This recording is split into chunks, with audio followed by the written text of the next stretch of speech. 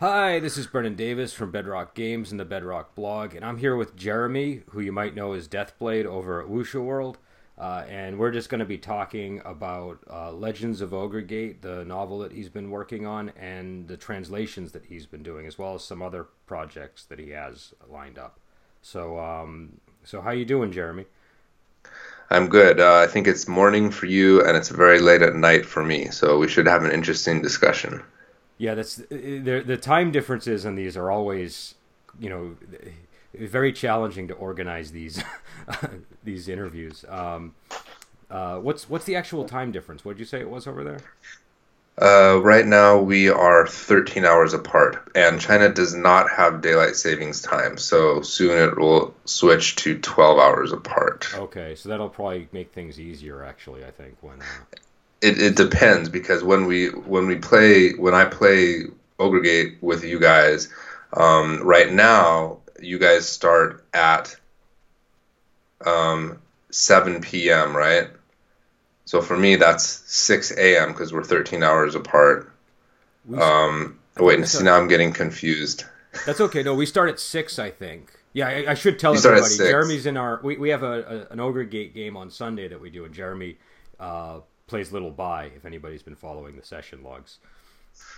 Right, so you start at 6, but when we're 13 hours apart, for me, that's 7 a.m. and your guys 6 p.m. Oh, I But get then you. when daylight savings times for you guys ends, but it stays the same for me, then it's 6 a.m. for me and 6 p.m. for you. And then if you guys start early, then I have to get up at 5:30 a.m. to play. So yeah, it can make a slight difference in certain circumstances. Okay. Um, yeah. So which one, out of curiosity, which is easier, the when we're spring ahead or when we're falling back? In terms of the game, I would definitely say being able to wake up an hour later is like crucial, especially when you have a baby. I don't know if your listeners know, I have a 1-year-old baby who has crazy sleep schedules, and so yeah, sometimes that extra hour of sleep is precious. So so yeah. So I don't know. Why don't we talk about Ogregate and the Legends of Ogregate novel, because that just went up over on Wuxia World. Why don't you just tell everybody what it's about? Sure. Well, it kind of started. I mean, it was my idea. I was the one that brought it to you, and as a concept for a novel. And the long story short is that the story is about the two people who sort of created. I would say the whole. I mean, they created the entire world that the game takes place in. Not the world. I mean, they didn't create the actual world, but they created the martial arts world. They're the foundation of the martial arts world, or maybe the source of it, and the source of a lot of the legends and the myths in the game, a lot of the martial arts techniques, and they're credited for having created the using chi to do martial arts and stuff like that. So when you get the main game book, they're mentioned a lot, and their story, the main idea of their story, is also talked about in the rule book. And as I was reading the rule book in preparation to play and just for fun and stuff, I was thinking that it's a really complicated, not complicated, but complex and like rich, like mythology. But there's no place to go to sort of like see it in story form. It's just kind of mentioned as you would expect it to be in the rule book for a game. And so my idea was, wow, there's like such a great story here to see how all of this happened. And so that was where I got the idea to come to you with the story. And so the story just goes back in time. The current setting of the game is in a certain time period, and so this is about 1,000 years or so before that, and we get to see how martial arts in the game were created, and then how the history of the world was sort of like started, I guess you could say. Okay, and one of the things, like, because me and Jeremy have been kind of communicating. He's the one that writes it, and he occasionally sends me chapters, and I give him like thoughts on setting stuff. But one of the things I noticed is uh, you're you're you, you're sort of balancing sort of the need to be like authentic to the genre, but you're also so familiar with the genre that you want to add something to it. And so that's one of the things that I've been enjoying about it. And so I didn't know if you had any thoughts on sort of that balance between sort of the authenticity and adding something new in a genre that a lot of people might think of as very sort of stable. Right.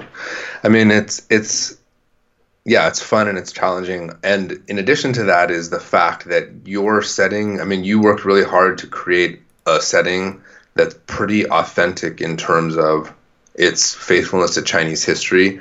So the story that I'm writing and the time period that Sun Nan and Bao lived in, you're the one that created that, and you created it as being like sort of analogous to the Han Dynasty in China.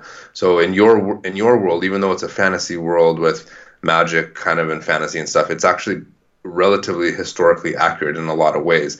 And so, I mean, that kind of even throws in an additional level of complexity, because not only am I trying to make it mostly historically accurate to Han Dynasty China, but in addition to that, I'm trying to make it faithful to like the wuxia stories that were the inspiration for you in creating the universe, and yeah, at the same time also trying to be creative. So, and usually when I write the chapters, I kind of like I have a pretty good idea of what I want to happen in the chapter. Like I have to have that idea before I start.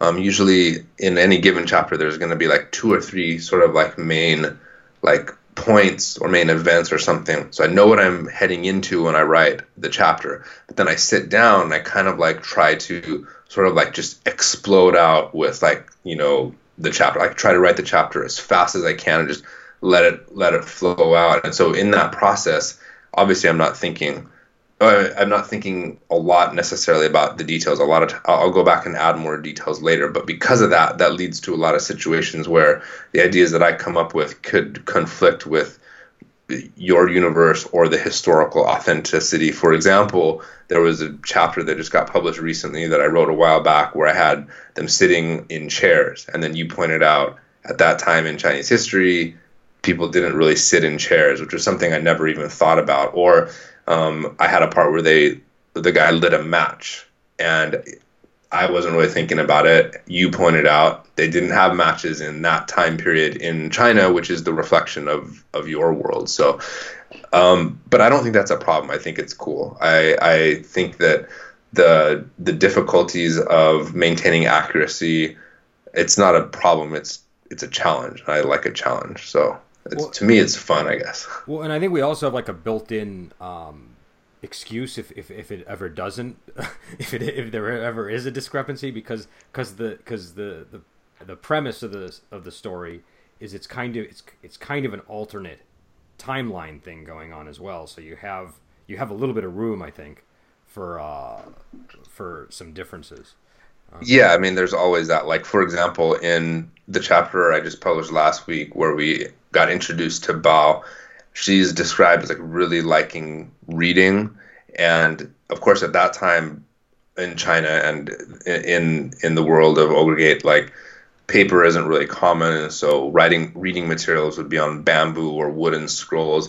I mean, I didn't really look into this, but I'm pretty sure that like pulp fiction stories about, you know, like romances and stuff, I really doubt that they like recorded those on bamboo scrolls and then like sold them to young girls. I just really doubt that. But hey, I mean, we can twist things a little bit, right? I think there's room for a little. I mean, and especially it's also that's kind of how the genres work presently. Like especially on a lot of the television series, I see this all the time where they anachronisms are allowed to exist in the wuxia and the xianxia genres. So I think that's okay. And speaking of which, how would you classify it? Where would you fit this story in terms of genre? I'm just curious. Well, that's a good question, and I've actually had quite a few people ask me that on social media, and my answer is that for the most part, it's a new wuxia story, and toward the end, it will start veering toward xianxia. So for any for any listeners that aren't familiar with those different genres, I mean, if you want to kind of make it as simple as possible, wuxia, I define it as being Chinese fiction that's focused on martial arts and relatively realistic, but also has an element of fantasy. Whereas Xianxia is based on Chinese mythology and is extremely fantastic. So even though a lot of people nowadays get the two confused, or even just kind of a lot of people use wuxia just to describe Chinese fiction, not to be like too geeky, but they're completely different. It would be kind of like if I said, "Hey, did you see that really cool new science fiction movie, Lord of the Rings?" Yeah. You would be like, I mean, to somebody not familiar with it or something, it's not, it's could work, but like to anybody who knows anything about it, it's totally wrong, right? And so Xianxia is really fantastic. It has mythology, it has Taoist magic, it has like dragons and stuff like that. And in wuxia, it's a little bit more grounded in reality. Like when you read Jin Yong, and especially Jin Yong, to lesser extent Gulong, like it's the kind of thing where I feel like if you close your eyes and you sort of like pretend, you could imagine that stuff really happening. I mean, Okay. it's fantastic, but it's ancient history, and like who knows? Maybe like hundreds of years ago, there really was this like these martial artists that were apart from society and like super powerful and could do all these things. It's like possible, right? But it's not as possible to believe in the stuff that happens in Xianxia, which is like, I mean, for example, in the translation that I'm working on right now, I Shall Seal the Heavens, it's toward the end of the novel. It's getting toward the part where the main character is becoming like one of the most powerful people in the universe, kind of thing. And people can like transform into 30,000 meter tall giants, and like or they can even transform into like planets or like mountains, and just crazy stuff that just goes, I mean, it's so wild and so beyond imagination that that's what's cool about it. So really, to me, wuxia and xianxia are very different. And so when you ask this story, I mean, clearly this story starts out being completely kung fu wuxia. I mean, they're like inventing the mere practice of using qi and martial arts. But if you even just open up the rule book and kind of look at how the game system is set up, you have it set up to where by the time they reach the highest level in the game, as you have available now in the rulebook, they can reach the level of immortal. It's not clearly defined because you have more stuff coming out in the future about that. But without getting into too many spoilers, obviously the characters in Legends of Orgate are going to be approaching that level as they get toward the end of the novel. So as it gets closer to the end, it's going to have more of those like magical, fantastic elements. So if I was going to classify it, I would probably just classify it as wuxia, because it's not going to get into the super mythical, fantastic things. As some people have asked how many chapters it's going to be. And me and you talked about this a while back, and I don't anticipate it going beyond 100 or maybe 200 chapters. And then at that time, we can kind of, reassess what we're going to do. And if it goes beyond that point, if it goes beyond the main story that I have to tell, then it's going to be getting into the whole Xianxia Immortal Heroes genre. So we'll see what happens. That's going to be a good year away, probably. Okay, and it's probably worth pointing, like 200 chapters might sound like a lot to people, but in the medium and the genre that you translate in, that's actually not like some of them get pretty insane, right? Yeah, I mean, the one I'm translating right now, the main one, will end at about 1,600 chapters, and that's a pretty, I would say, average length, maybe for the really popular epic stories. And incidentally, there's extremes on both ends. There's definitely Chinese web novels that are not thousands of chapters long, that are only a few hundred chapters. But there are some that are even way longer than that. I mean, mine is 1,600.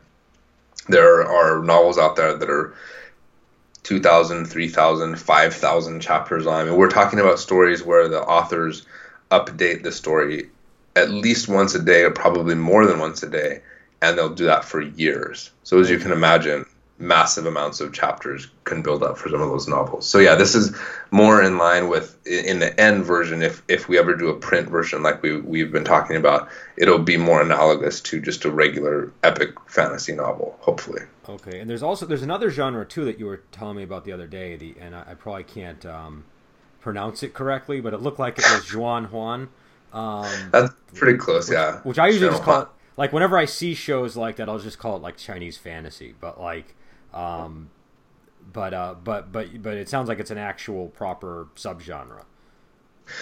It is, and there are. It's a in the novel translation community. It's pretty well known, and in fact, I would say in in the novel translation community, probably the three terms that are most well known are those three, which is wuxia, xianxia, and xuanhuan. The number of people who actually kind of understand the difference is not.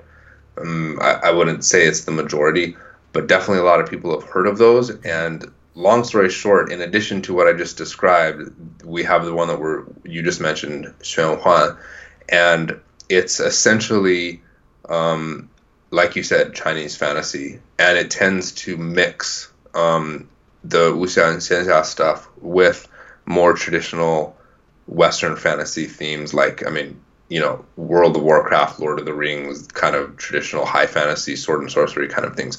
And actually, that genre is the most popular genre right now in China. Oh, really? Yeah, by far. Wuxia, sadly, in both the Western world and in the Chinese world, is not, the most popular thing. It still exists. It's still around. Especially in TV shows and movies, there's definitely wuxia TV shows and movies. But in terms of the fiction and the novels, definitely the xuanhuan is the more popular. And now a lot of those xuanhuan stories are starting to be turned into TV shows and movies too. Yeah. So, well, even for the past, like at least since like 2006 or 2008, I've seen a lot more stuff like that in movies and increasingly television shows. So, do you think that has to do with the effects? Like, is that an effects driven change, or is that just a matter of, like Lord of the Rings was popular and then that had a big impact in China maybe? And I don't know. I mean, in terms of the online fiction world, it's really hard to say, because I don't think the online web novel industry is really that old. I mean, when you compare it to, for example, wuxia, I mean, come on, like that goes back decades, right? But the online web novel community is pretty new. I can't claim to be an expert on it, to be honest with you, because I haven't done a lot of research into this kind of thing. But I suspect that probably around the time that the online web novel community in China started to grow, by that time, I'm pretty certain that wuxia was already not a popular genre for young readers. I mean, okay. at the earliest, the Chinese web novel community has probably been around for maybe 10 or 15 years maximum. And so I think by the time it started, young people in China at that time were already thinking that, Western stuff is cool. Okay. And so then these genres start coming along that are not purely Western. They mix Chinese stuff and they mix Western stuff, so it's more palatable to the Chinese audiences, and then it just kind of exploded. So I think okay. That probably has more to do with it. And frankly speaking, like the special effects are bad, whether it's wuxia, xianxia, xuanhuan, or anything. I mean, it's just they don't quite measure up right now. I mean, some of the movies maybe they're getting close to. They've been getting but better. Even some of they've been getting better, yeah. But even some of the big blockbusters recently, like I went to see, I mean, man, this is a year or two or more after you have a baby, like your mind kind of gets like destroyed. But I went to see Four Constables, one of the new Four Constables movies. It wasn't the first one, because I think there's 3 so far. Oh, is that the Four? I think is what they. Right. Yep. Yeah. Sorry. In English, it's the Four. In Chinese, it's called the Four Constables. And I saw number 2 or 3, forget. And like that, some of the scenes with the special effects were like really cool, and I was digging it. And then some of them, I'm just like, what is this? Like I just wish there could be one. I wish there could be like a consistently really cool special effect show. That's it. Because I have all 3 of those on DVD, and I found that like some of the effects were great, but the consistency is what was the issue. You see that? I mean, honestly, you see that in like Hollywood movies too, where it's almost like there are sections where they get either lazy or the funding runs out, and they and it would almost be better if they just removed that and just showed the really cool effects. But well, I mean, that's a complicated industry. I shouldn't belittle it, but yeah, man, I really wish that there was just like a Game of Thrones level, just like, okay, I mean, okay, I should back off for a second, because Game of Thrones, especially the first couple of seasons, had some pretty questionable CGI. Okay, so that's maybe a bad example, but I mean, generally speaking, it's pretty awesome in terms of sets, in terms of acting and stuff. I really wish there was some like Chinese TV drama show that could match that, because even the recent ones that are really popular, me and you were talking about this on email, like the Journey of Flower and the what was it, Ice Fantasy or whatever. Like, I mean, they're like super popular in China and stuff, but like the effects are just not quite there. Though I will say, with Ice Fantasy, the aesthetics have impressed me. Like the effects are not. If you took them and compared them to like Lord of the Rings or Game of Thrones, the effects aren't at the same level. Though I think the guy that did the Lord of the Rings sets was the production designer or the set designer, but the way that they use the effects to create like interesting color schemes and things like that, I think that generally works.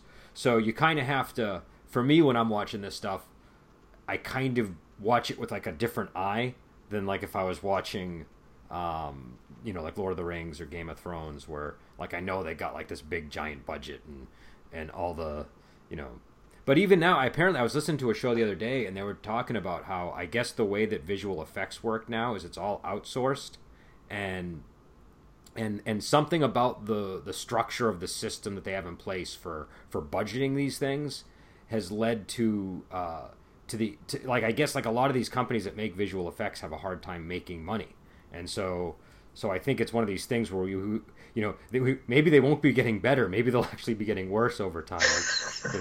But I don't know. It's just something I heard on the radio. That's interesting.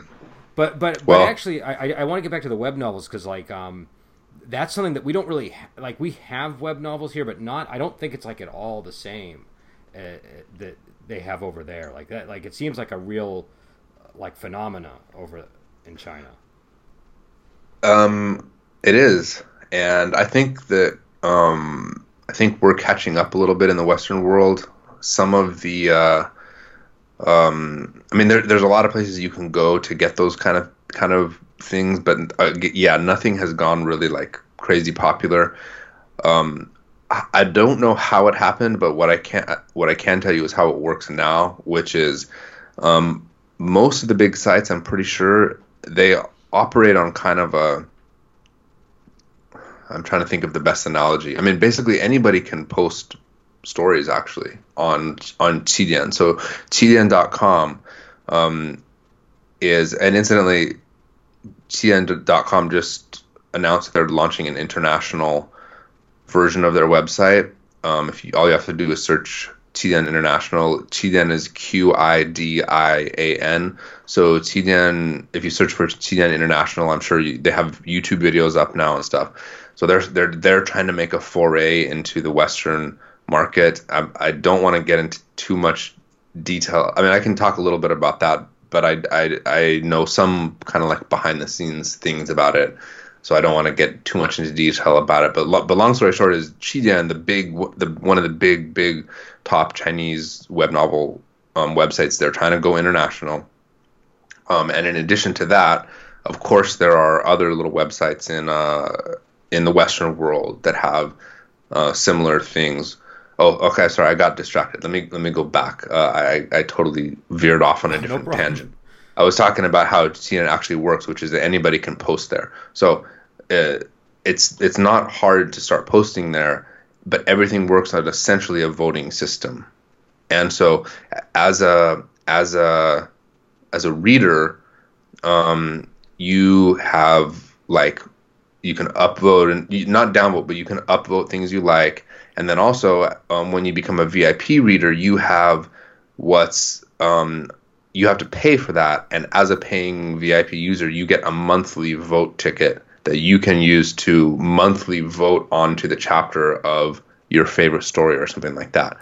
So it's a really like cutthroat. I mean, essentially like almost like a capitalist cutthroat like competition among the authors to provide what the readers want.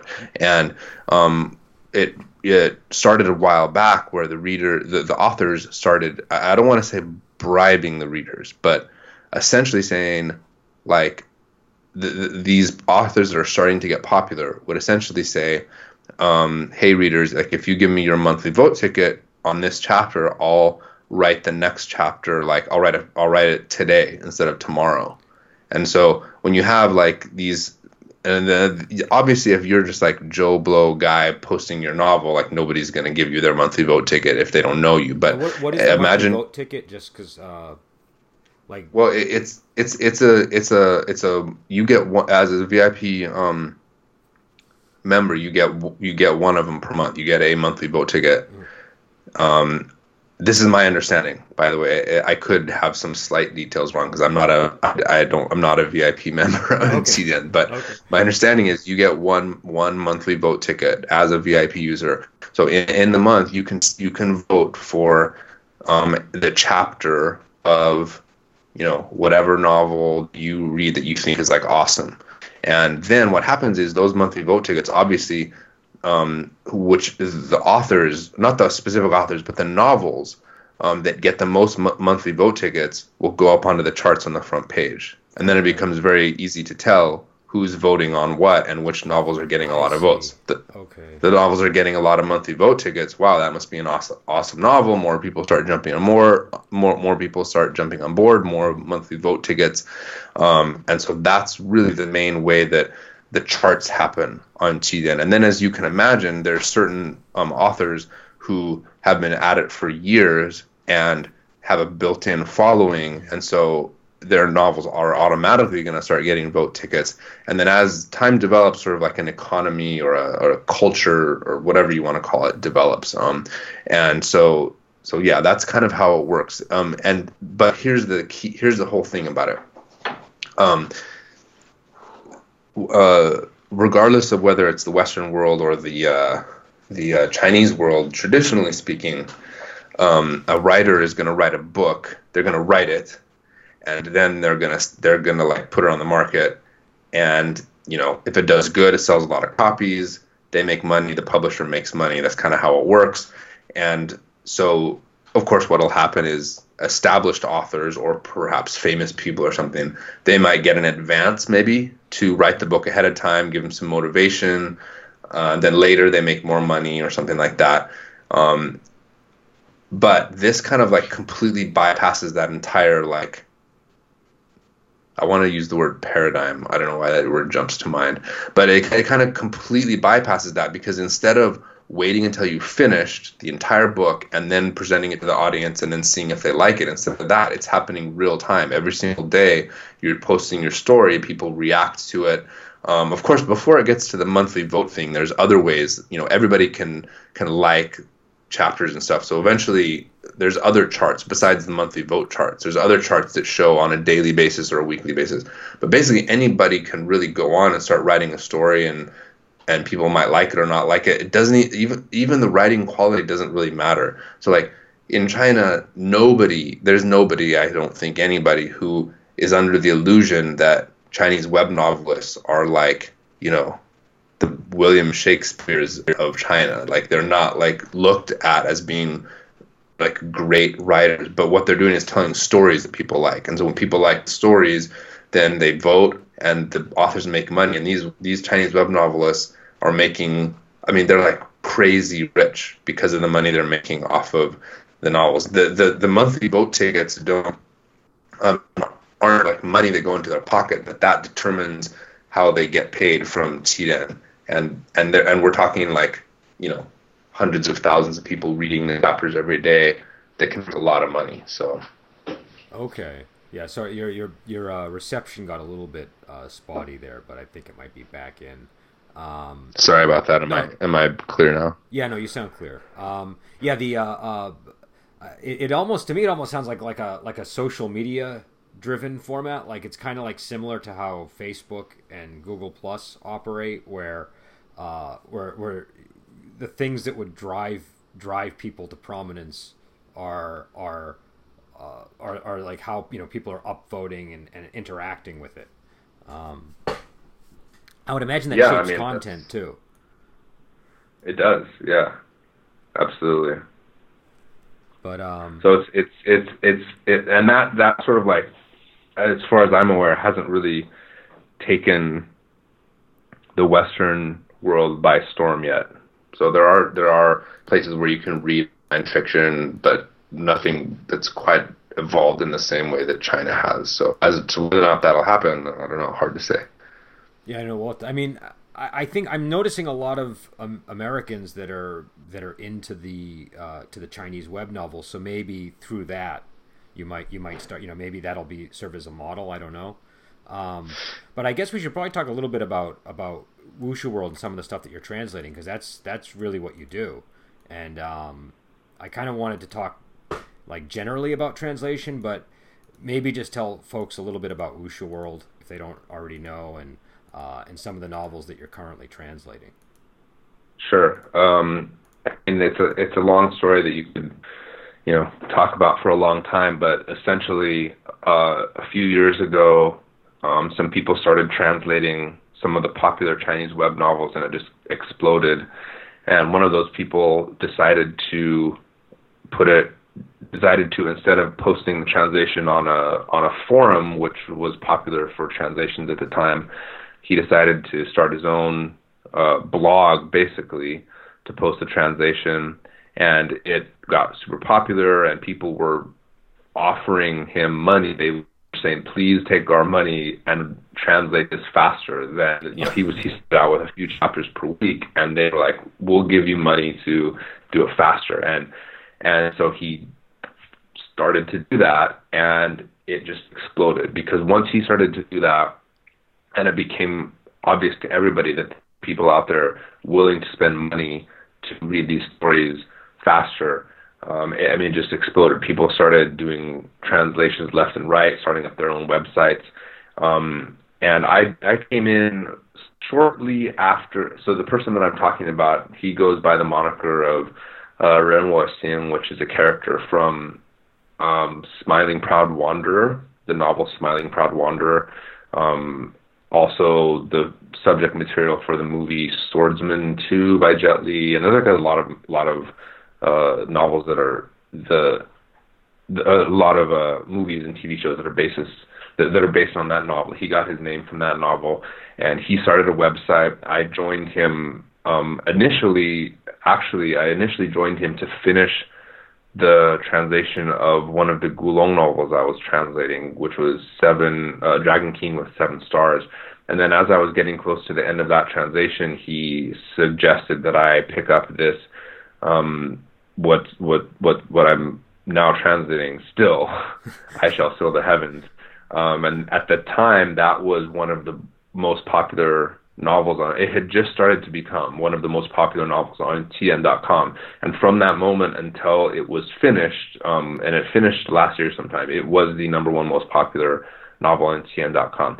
And so I've been translating that since then. I originally started it mostly just for fun and to improve my Chinese, and now it's turned into kind of a full-time thing. And then over time, as he developed the website, more people started to join. He started to recruit more of the best translators. And now, about 2 or 3 years later or so, things have sort of kind of like come to an equilibrium in terms of the major content providers for Chinese web novel translations. And right now there's basically, I would say there's 2. Maybe people could argue with that, but one of them is Wuxia World. The other is Gravity Tales. Gravity Tales also offers original fiction, and they have a lot more translations than Wuxia World.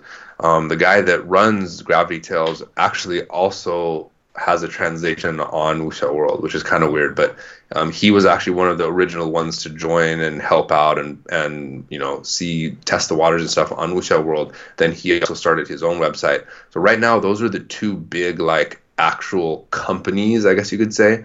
Another huge development is that Wuxia World recently purchased the license, the official license to actually legitimately, legally publish and sell the translations in the outside of China, basically. And it's right now we're the only website that has that. So the majority of the translations on Wuxia World are actually licensed, and then eventually will be available for ebook sale. And then there's other stuff deal, kind of that's kind of new territory, isn't it? Absolutely, yeah. It's really, really big, because before it was all kind of shady gray area. Back then, I mean, I guess back then it was only several months ago, not that long ago. But and incidentally, even before this deal with Tian has been a very, very, very long time in coming. I mean, I think I remember me and you talked a really long time ago, and you interviewed me really, really long time ago, and I mentioned this, and I remember at that time saying it's just around the corner, and then it was like a year later. I mean, the negotiations went for a really long time, and incidentally, I can't reveal too much, but there's even more stuff coming down the road regarding what's happening with Qiden and Wuxia World, and there's a lot of different things. It's really exciting, and I think it's only going to get better, and it's going to get more legitimate. The translations are going to get better, and the quality is going to improve, and it's really cool that it's official now, because before, like I was saying, it was always a question, is it possible that at some point Qiden, is going to come in and shut everything down or something, and it's really cool that Wuxia World has basically a partnership with them. In the Japanese light novel, web novel, and manga and anime translation community, all of this kind of stuff already happened a long time ago, but a lot of people were and still are worried about what's going to happen. Are the big Chinese websites going to come in and shut down all the individual translators? Because right now, like I said, there's two main kind of big providers, but in addition to those, there's numerous individuals who have their own blogs, they're fan translating and stuff, and you can search for them and find lots of those. Yeah. And the big question was, are the big Chinese websites going to shut that down? Right now, it doesn't seem like they're interested in doing that, really. But in either case, it's still good to be on the legal side of things, I guess you could say. Well, and I think it's also good because I feel like it's one The unofficial stuff can sometimes be very difficult to obtain, or you might have to go to multiple places to you might start reading it on one forum and then have to pick up on another forum. And it's nice that this is nice and official, and I think that will make it more palatable to people who might not otherwise be exposed to it. Do you know what I mean? And also the quality, like you mentioned the Gulong stuff, your Gulong translations are awesome, and that's what kind of got I think that was the first. I forget how we first connected, but I know early on, I think I was really into Heroes Shed No Tears, and I read your translation of it, and I mean the stuff that's on the site is really, it's really high quality. Well, the guy that runs the site, I always feel weird saying his name because I know his real name, and then his Chinese name is not easy to pronounce, Renwo Xing, and then he goes by the moniker RWX. I'm always confused how to refer to him, but he has pretty high standards, and most of the translators on Wuxia World are not professional translators per se, but he tends to vet it to make sure that the quality is there. And then another thing he sort of demands is that, well, I shouldn't say he demands, but he ensures that if a translation comes onto Wuxia World, it will get finished. It's not going to get dropped. So one of the things that people always worry about when, some guy starts a translation is he going to finish it? And sadly, the likelihood is not. I mean, unfortunately, I've been stuck at chapter 67 of books with no hope of 68 in sight. Many times. Yeah, I mean, I remember when I way back in the day, in the process of everything that led me to this point, I started out as the person wanting to read the translations. And I'll never forget, it was Smiling Proud Wanderer, which incidentally is one of my favorite stories. But I remember way back in the day, there was a guy named Lanny Lan, I think. He was a guy translating. He had his website and, had like 20, 30 chapters. And I was just going back, refreshing all the time, and never came. And it was so frustrating. But on Wuxia World, he ensures that doesn't happen. And in order to ensure that doesn't happen, he essentially, like forces the translators to promise that they won't do that. But even if something happens and they do, then he'll do something to make sure that the translation keeps going. Usually he tries to have a backup plan ahead of time, like have translators waiting that are wanting to get into Wuxia World, and then he'll bring them on to fill a spot or something. Okay. But yeah, in fact, there was a big kind of situation.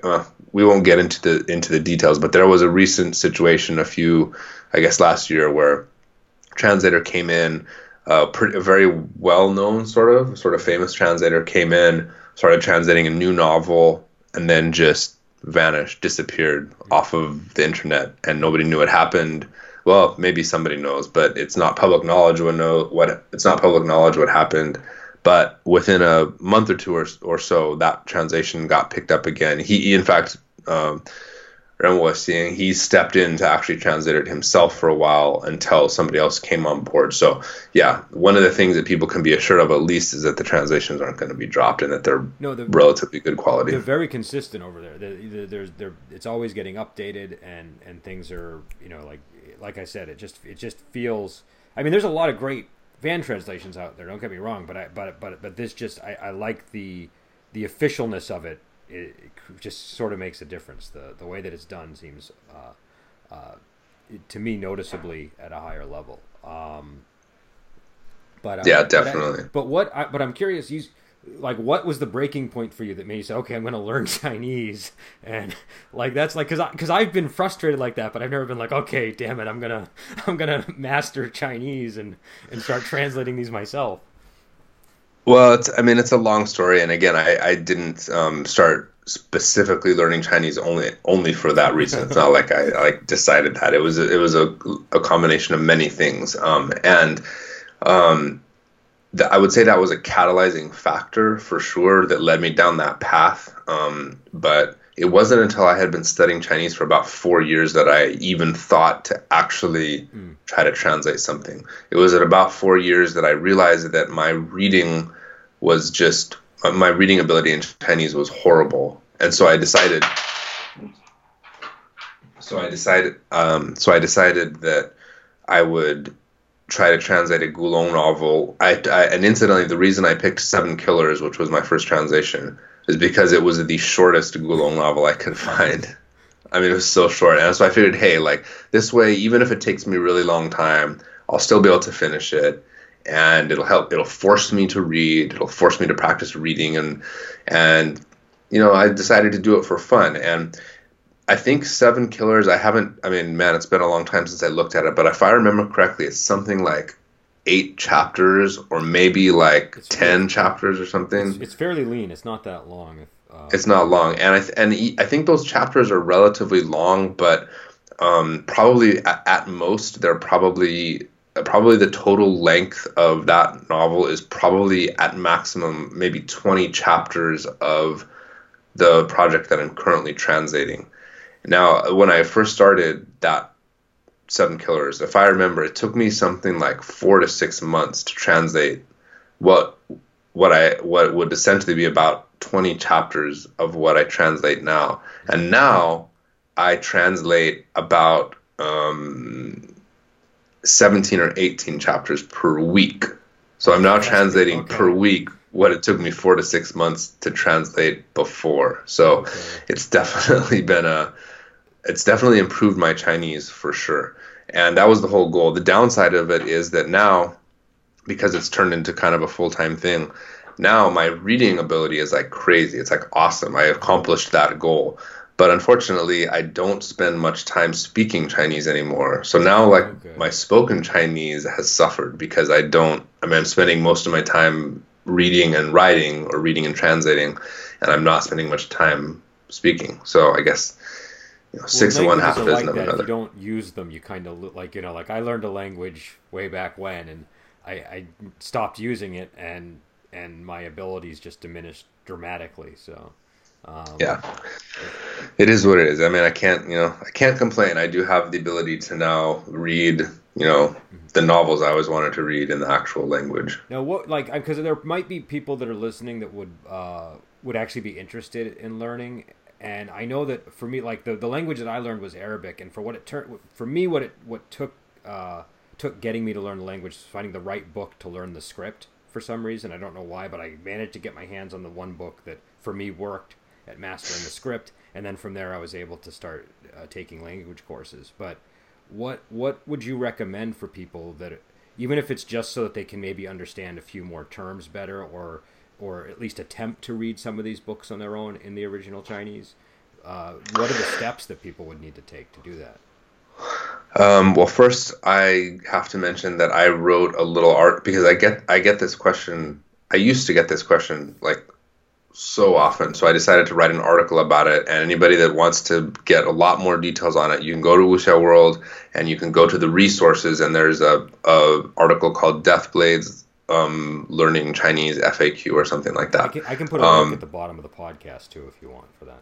Sure, yeah, because I went into a lot of detail about that. But I mean, essentially, that's a really complicated question because Chinese is a complicated language. The to read it is very difficult because it's not like English or most alphabet-based languages where you can learn an alphabet of 20, 50 or something symbols and then use those symbols, like piece together the words based on knowledge of pronunciation or something. I know Arabic is not easy either, by the way. I'm aware of that. But there is, but there's a smaller alphabet then. Yeah. And you don't have to. I know exactly what you mean. Once Yeah, you know so the alphabet, you're all set for reading. exactly, yeah, and even for English, not like I'm not suggesting that reading English is easy per se, but like Chinese, even to read a children's book, you're going to need to memorize a few thousand characters. And if you think about that,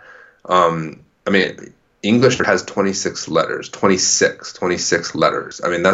That's you can memorize 26 letters in as an adult, you could probably memorize it in a few days. And we're talking just to reach the level of a child, you would have to memorize thousands. And incidentally, by the way, Chinese children do not learn how to read. They can't read until they're probably and by read, I mean read Chinese. Even Chinese children couldn't read a Chinese children book that was written only in Chinese characters until they're probably at least 6 or 7 years old. Maybe 5 if their parents help them a lot of time, but probably 6 or 7 or 8 or just so. because it takes so long to master the Right. Well, first, check this out. First, they have to learn Pinyin. Mm-hmm. And Pinyin is based on the Roman alphabet. So basically, in order to learn how to read Chinese, essentially, Chinese kids have to learn how to read English first. That don't get me wrong.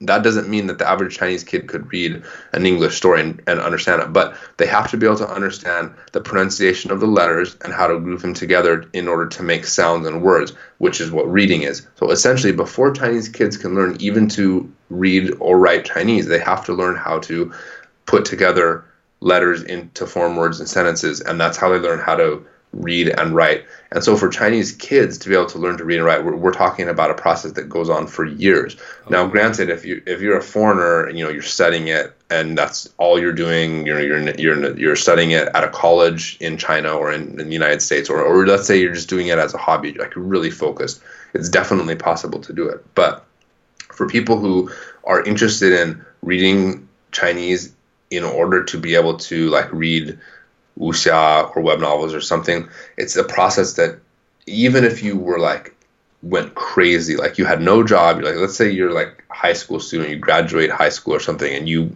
can spend a year or two, your parents don't mind, you don't go to college, you can just study Chinese. I still can't imagine how somebody would be able to get to the point of being able to read the novels without putting at least 2 or 3 years.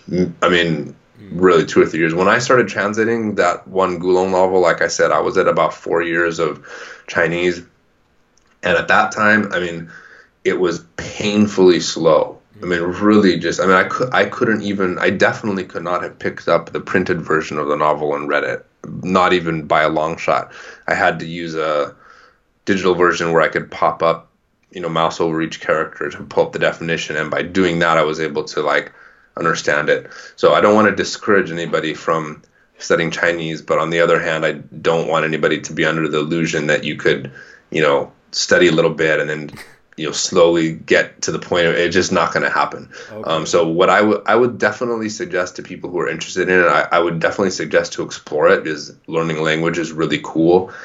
There's millions of resources that you can access, be they podcasts or online courses or books you can buy. I think everybody's different, so everybody can pick a different path depending on what their kind of personality is and their learning style is, and then expect to put in a lot of hard work and time. And if you do that, then a few years later, you might be in the position to do some reading. Okay, so yeah, that's been my impression. It seems very, it seems like it would involve an awful lot of work to, in that you it's not something that you do like on the weekends. It's a lot of time investment. But I've almost had you here for an hour, so I don't want to take up too much more of your time. But I think this has been interesting, so I think we should do this again, because we haven't even gotten to the cold snort stuff and some of the other things that I wanted to discuss today. But sure, I think it's getting close. It's getting close to midnight here, so I'm definitely up for calling a day, and I'd definitely be up for coming back. Okay, all right. So I'm gonna end the conversation here, and just before we go, you can check out Jeremy's translations at Wushu World. I'll put a link in the podcast below, and I'll put a link to the resource page that he mentioned as well. And I don't know if there's anything that you want to say before you go that I might not have brought up. Yeah, one last thing, which is to anybody who has actually endured to this very last moment of the podcast, whether you're a fan of my translation or not, I have to mention that I'm reaching the end of I Shall Seal the Heavens, which is kind of a monumental thing. It's going to be the first like epic Chinese fantasy novel that's been translated by one person that's this long. There's been some other ones, one epic one that was translated by multiple translators, kind of like what you were talking about earlier about having to go to all different websites and stuff. And there's some other ones that have been completed that are not even as close to being as long as this one. It was the most popular novel in China for about 2 years running, and there's a good reason for that. It's a really, really cool novel. And like I said, I'm reaching the end, and there's going to be a really big contest to go along with the final few chapters. There's going to be, I haven't specifically set the prizes yet because I'm still working with people. There's going to be some Ogre Gate prizes, and there's going to be other prizes from other places where I'm thinking around the range of thousands of dollars of prizes. And the only thing you have to do to be able to get some of those prizes is just read the novel. It's pretty long. If you're yeah. In this case, I just have to read it. It's how many chapters did you say? Well, I mean, it's by the end it'll be 1,600 chapters, and that's essentially about as long as the Wheel of Time series by Robert Jordan. So that is a huge task. For those of you who are already fans, well, you don't have to worry about it. But for anybody that's listening now, now is the time. You have a few months. It's about 4 months. If you like reading, give it a chance. Read it for a couple hundred chapters, and you'll probably get hooked, and then you won't be able to stop from reading it, and you'll have plenty of time to catch up. Actually, I think that's a good idea because it actually is really a good novel. It's a really great story, and I think that if people have a contest to look forward to, that'll give them the it'll give them the motivation to structure their reading, I think. But also you have the other story out as well that people can follow. That's kind of just coming out too, if they're not as ambitious. True, that's a good point. There's another I am translating. I didn't mention this before. You even asked me, but there's another novel called A Will Eternal, and that's by the same author. It takes place after. Well, right now it's not clear in the story. His stories are all linked together, and presumably this one takes place after I Shall Seal the Heavens. And right now I'm translating that at a much slower pace. After I Shall Seal the Heavens finishes, it'll probably pick up. But that one is really, I actually think it's so far in some ways better. It's extremely hilarious. I Shall Seal the Heavens has a lot of comedy in it, but this one he seems, at least at the beginning, to be focusing almost completely on comedy. It's just I just am dying laughing while translating it. So that's another good one to check out too. All right, so I'll let you go now because I don't want to take up any more of your time. But we'll have Jeremy back on and definitely follow the links at the bottom of the podcast. So until then, I will talk to you later.